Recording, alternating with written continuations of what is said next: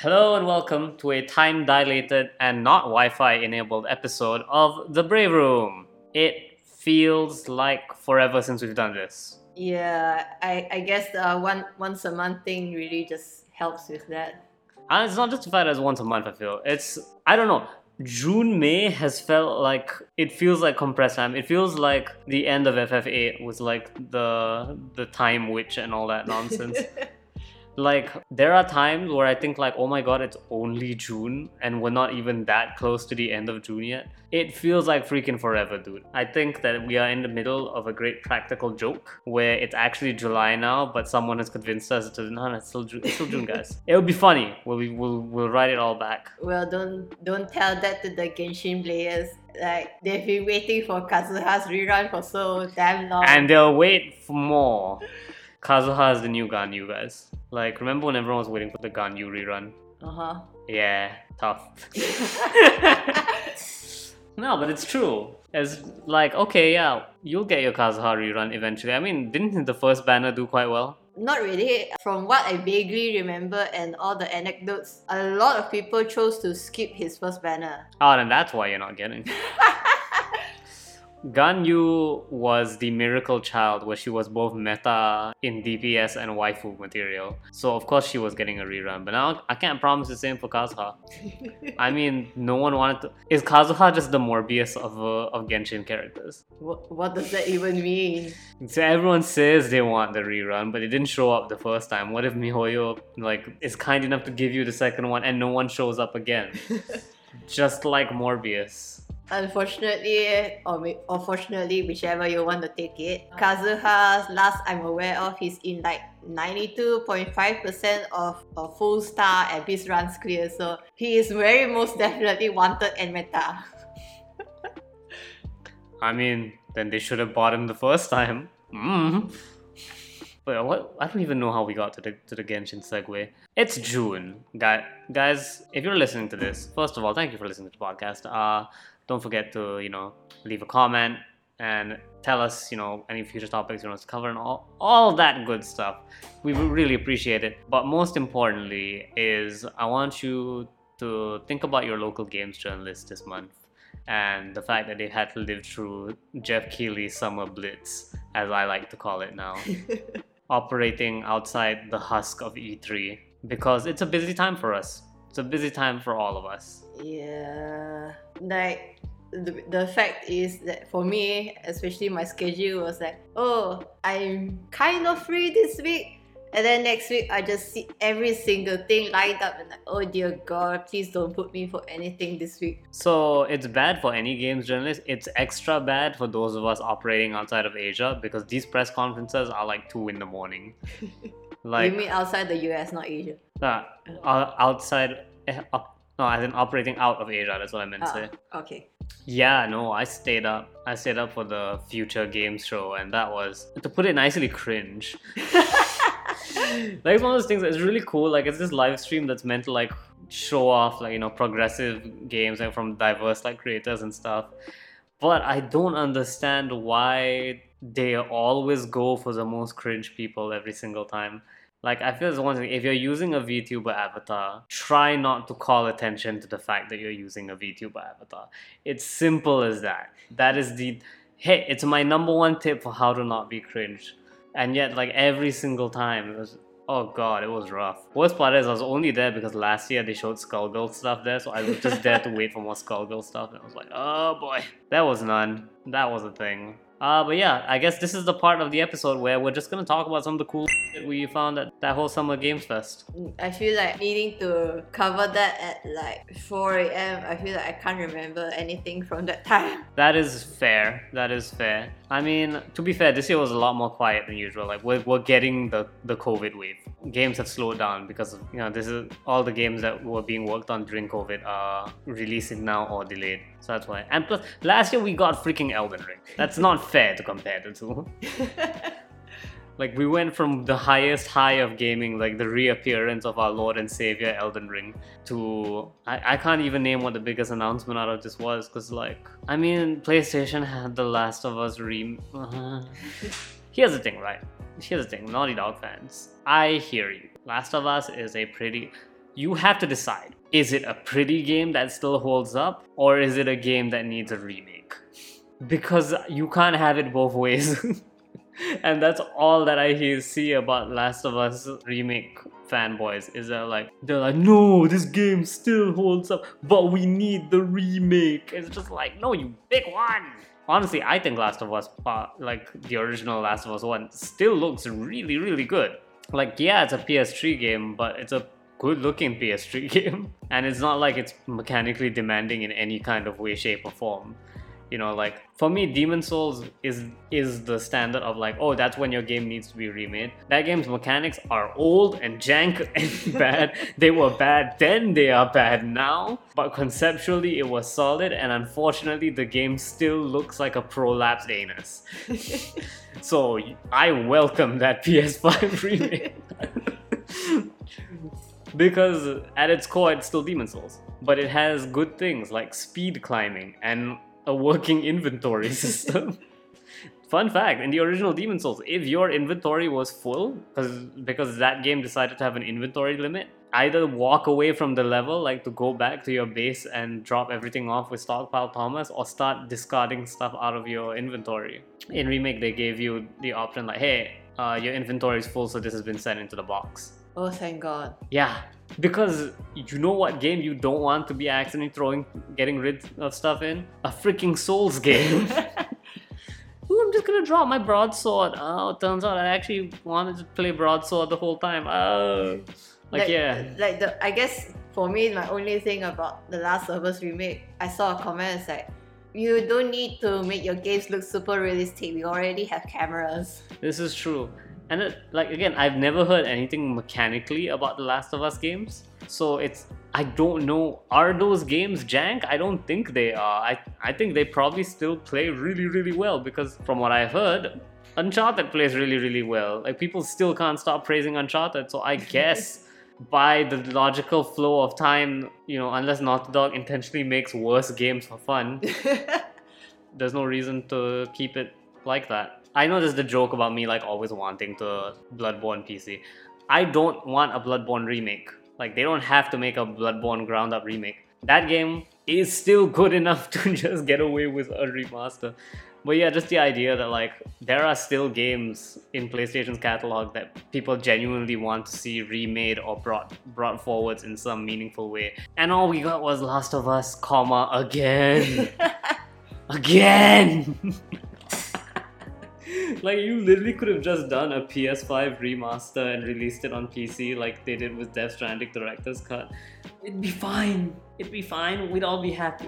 Last of Us fans get to buy the game again, and I get to avoid those games. Pretty much. The remake, that means they're going to add new story, or what? I didn't really follow on it. Don't know the contents of it. I just saw those cringe side by sides and look at how much it looks the same. Oh cool, you gave Joel a wrinkle. Nice. It's just and they're it's a ground up remake.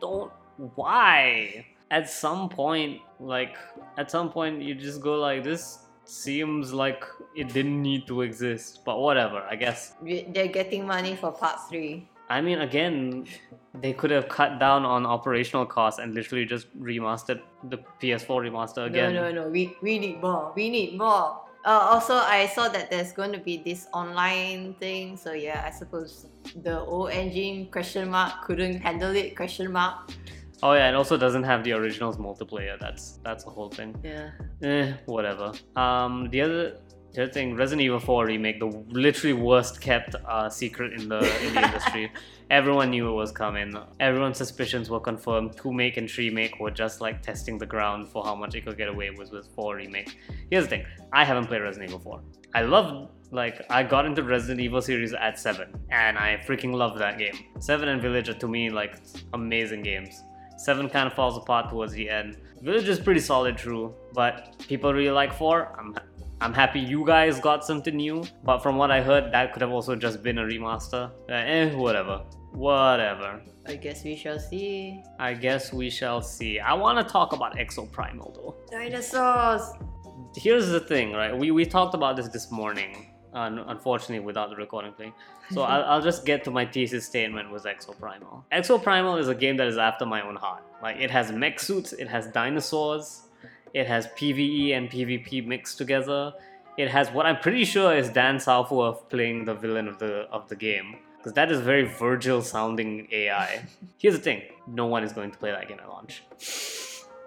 I am convinced that game has a very high chance of being the next Babylon's Fall. Oh boy. Because, like, it's good for me, right? Like, it literally looks like EDF but with dinosaurs. Okay. But the main problem with it is I don't know how that's going to find mass appeal. Because, you know, PvP people are going to be like, why can't I just play the PvP? PvE people are like, why do we have to do PvP at the end? And it's just like, I don't have answers for either of you guys.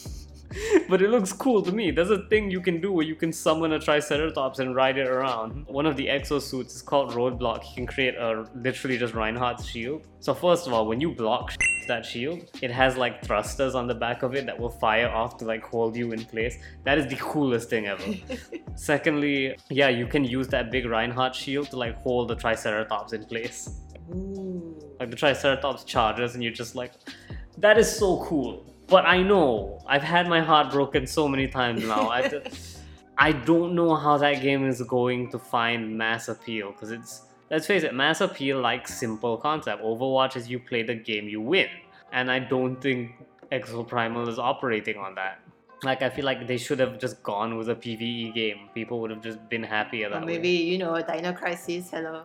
Or maybe Dino Crisis, yeah. We actually talked to like the developers for Exoprimal, and I snuck in that question to be like, hey, this looks a lot like Dino Crisis. So where is that? To which they just responded with, nah, Exoprimal is Exoprimal. So, Okay. unfortunate, guys, we tried. But yeah, no, I want that game to do well because it's stupid and weird and so typically Capcom. So fingers crossed that it actually does well and I'm proven wrong. Because I think the weird thing is that, like, everyone wants to be Monster Hunter. Like, they don't know it, but every live service game wants to be Monster Hunter.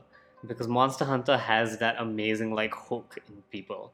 And the reason it has that hook is that it's not designed with multiplayer in mind. Like, you know, if Monster Hunter were designed today, like, if you move that team forward today, what they would have done is they would have made each hunter like they would have given each hunter a class, and they would have had like unique skills. Like, it would have followed very much the template that a lot of these live service games do now. Which is basically what you can expect from the knockoff Monster Hunter likes you can find. Yeah, I'm pretty sure that's how Dauntless is as well. Yeah, with Monster Hunter, it's not like that. Like, I mean, technically your weapons are your class, but it's not like they're divided into, you know, these are your DPS weapons and these are your tank weapons. Contrary to what some people on the Reddit will say, like, no, actually every fight is balanced for every weapon, which is really, really interesting. And that's, to me, that's why Monster Hunter has survived as long as it has. It just so happens that, yeah, if you want, you can do it with your friends. And then you're practically playing a different game at that point. Because, you know, when you're playing alone, it becomes that game of efficiency. It's like, okay, I want to hunt this monster in the most efficient way possible. So what, if you were playing World, for example, it'd be like, what are the hazards in each of the zones? Where does this monster start? Okay, can I bring the monster to this hazard? Start off with a huge chunk of their life gone. And a lot of like these modern games just don't have that feeling to it. I don't know how to describe it other than it's just that Monster Hunter bothered to have good gameplay. Because there's so many things, right? Like, there's learning the monster fight, obviously, and then there's actually mastering your own moveset. Like, for example, your typical like class-based shooter, you know. Let's look at trying to think, like, what's a PvE game that released recently? Okay, so let's say Destiny. Let's go with Destiny 2. All right. Destiny 2, you have we have Genshin.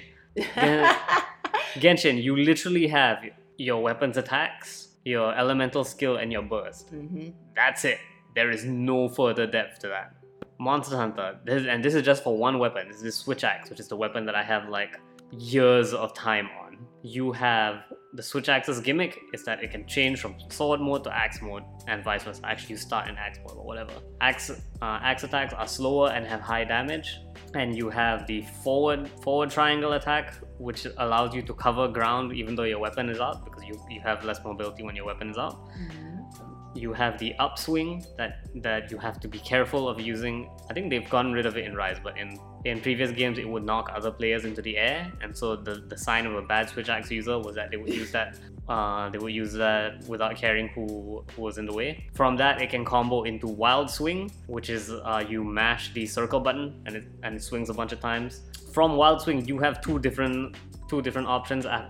You can either, I can't remember what the button for it was, but one of them was a wild swing finisher where you swing the axe and does big damage. It is the highest single hit move that the switch axe has, so it's recommended for monster wake ups.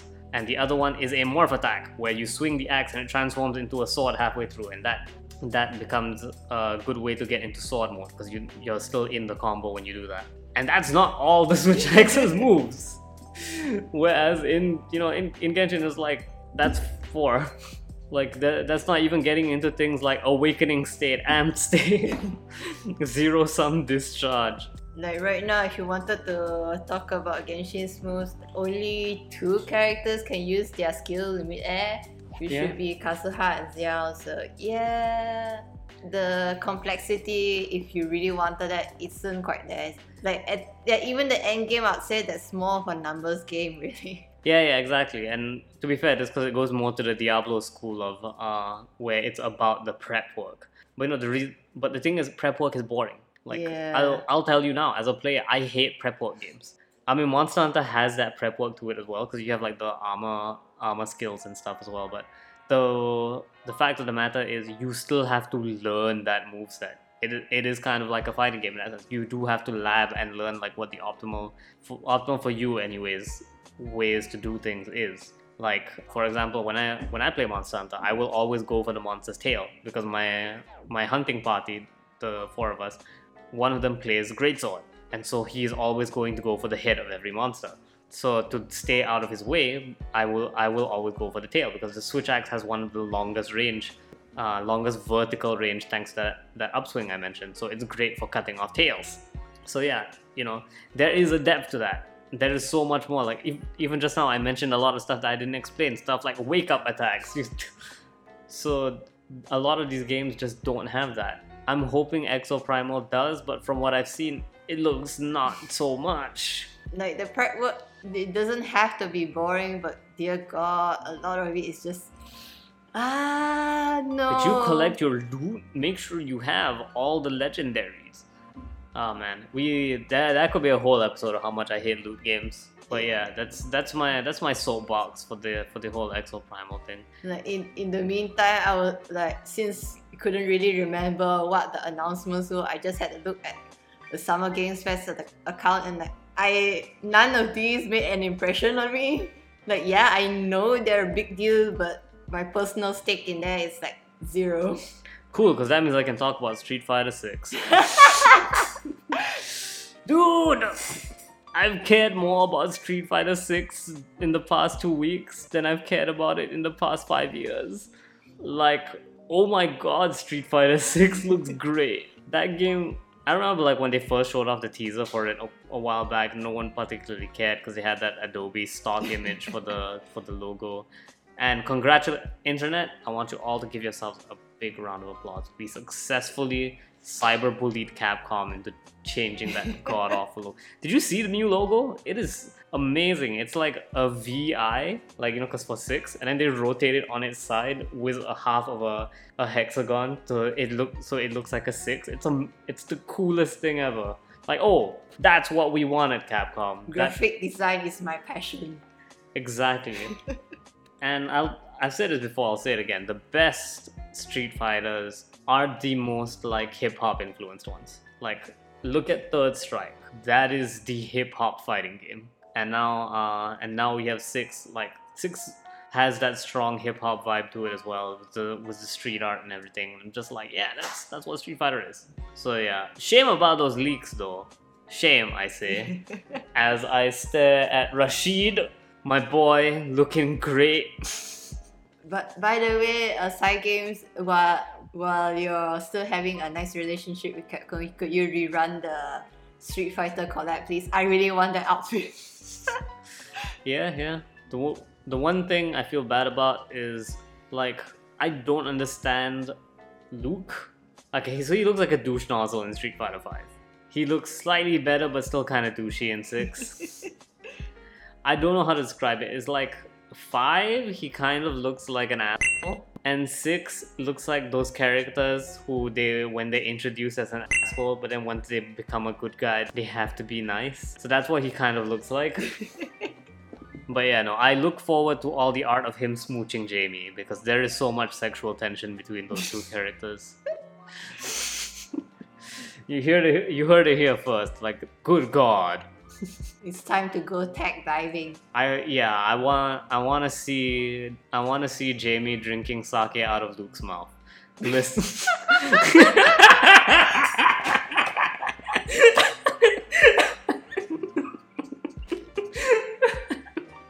No, but seriously though, rewatch that trailer, because the way the fight intros work now is you select your characters on the character select screen, and they're actually standing in front of a garage door. So when you both confirm, they both look at the garage door, and the garage door opens, and they have this like pre-fight thing where they're like walking into the room together, and it's like an underground fight club basically. So everyone's like cheering, and then each character has their own like unique animation that they'll do while walking. And Jamie and Luke's is just the most like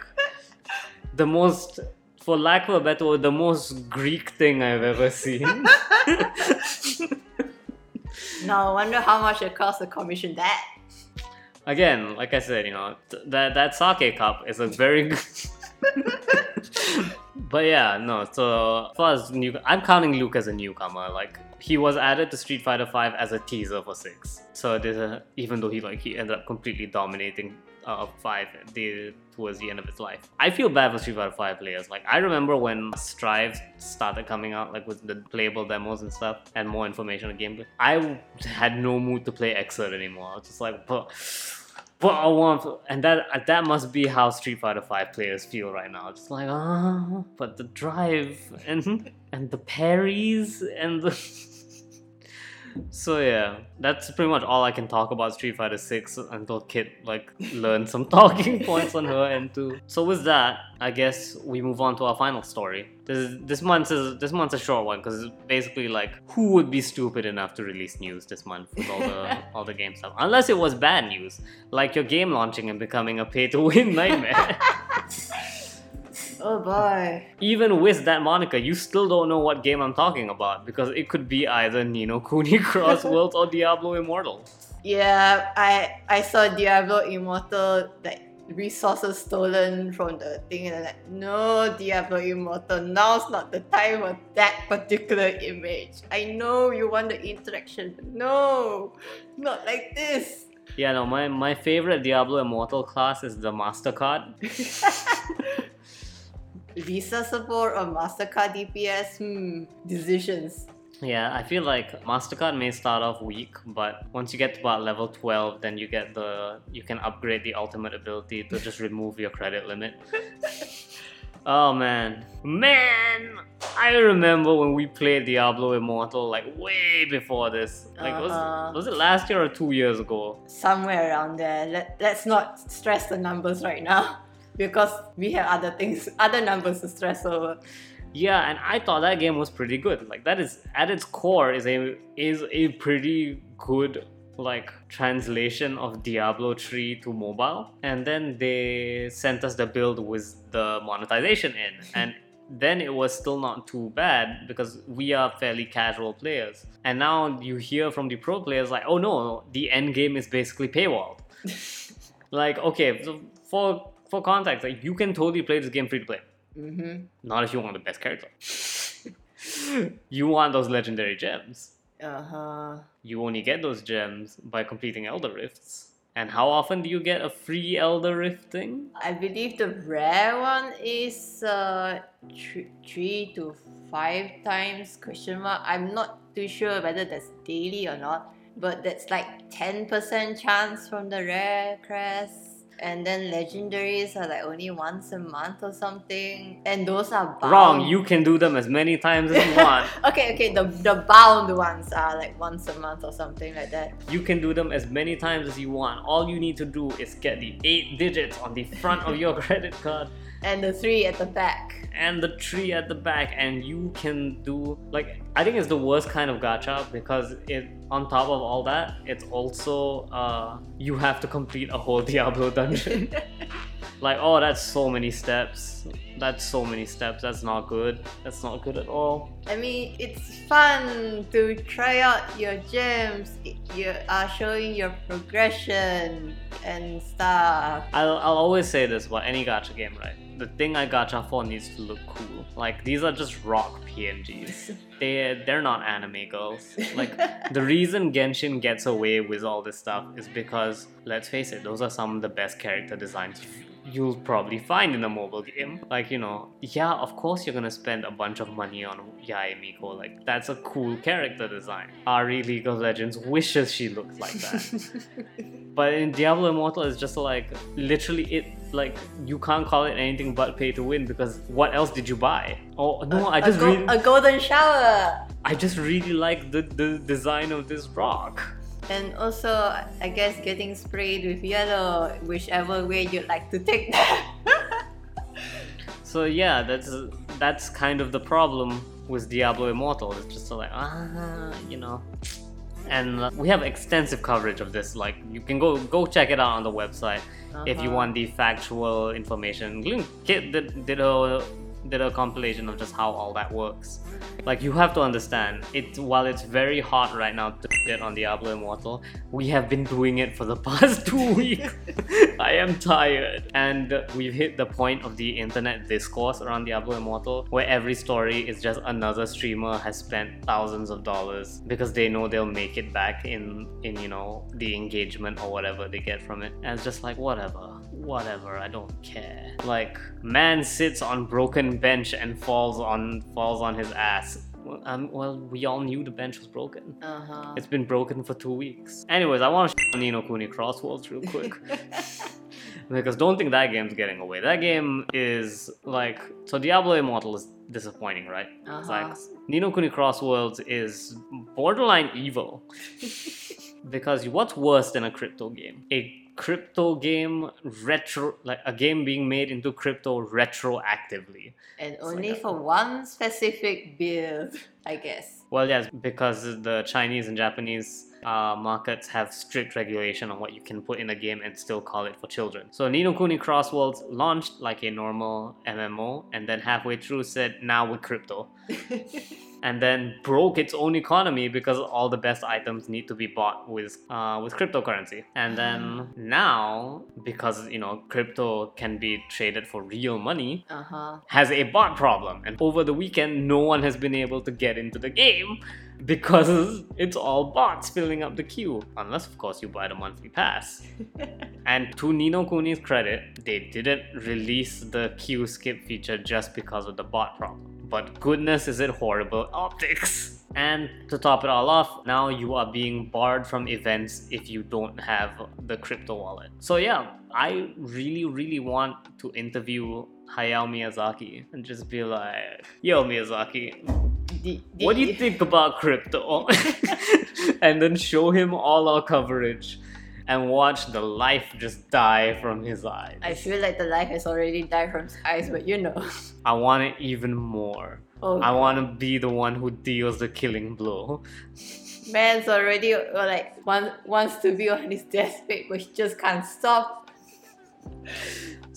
Yeah, Ni no Kuni is just like, I didn't expect it to be every week. I didn't expect it to be like every week there'd be another story about Ni no Kuni Cross Worlds. But there it is. That's where it go. Then the community blows it up and like, oh no, what now? Man, can you imagine having a bingo card, a Ghibli cryptocurrency? Oh man. Like, yeah, no. I'm really happy for this news. Because Ni no Kuni Cross Worlds, like, it wasn't a great game when it launched, but it was fine. Like, it's been out in Taiwan and other countries like for a whole year. Yeah. We didn't hear anything about it. We're just like, oh, it's fine. It's a Ghibli mobile MMO. It's a perfectly fine game. And then the moment they put crypto in it, it's now like a source of warmth on the cold winter night because it is but a tire fire in the shady streets of mobile gaming. Like, it's a tire fire so bright that we are the background characters in a Street Fighter stage now. It's not about Ni no Kuni, but like the Black Clover mobile game. It looks kind of similar in presentation, and I believe the company was asked if they would add crypto, but because of the IP holders, they said they wouldn't. So that's only currently planned. There has a global version planned, and I am wondering if it might go the same way. That's well, I mean, that's the thing, right? At least we have the documentation now that that crypto did actually is actually in the process of killing this game, because what did it do? They changed the drop rates to accommodate the crypto market, made it unbearable. Now people can't play the game because bots are coming in. You have to buy. I don't know, your future of gaming sounds an awful lot like the same way, death is the future of life. And it's like we already had an occasion of licensing being pulled, and then your beloved non-fungible tokens were actually very fungible. Yeah, we did. We haven't even gone into that yet because that'll be a while before Ghibli finally revokes the Ni no Kuni name from them. I'm so excited for the day that happens. It's gonna fill me with so much joy.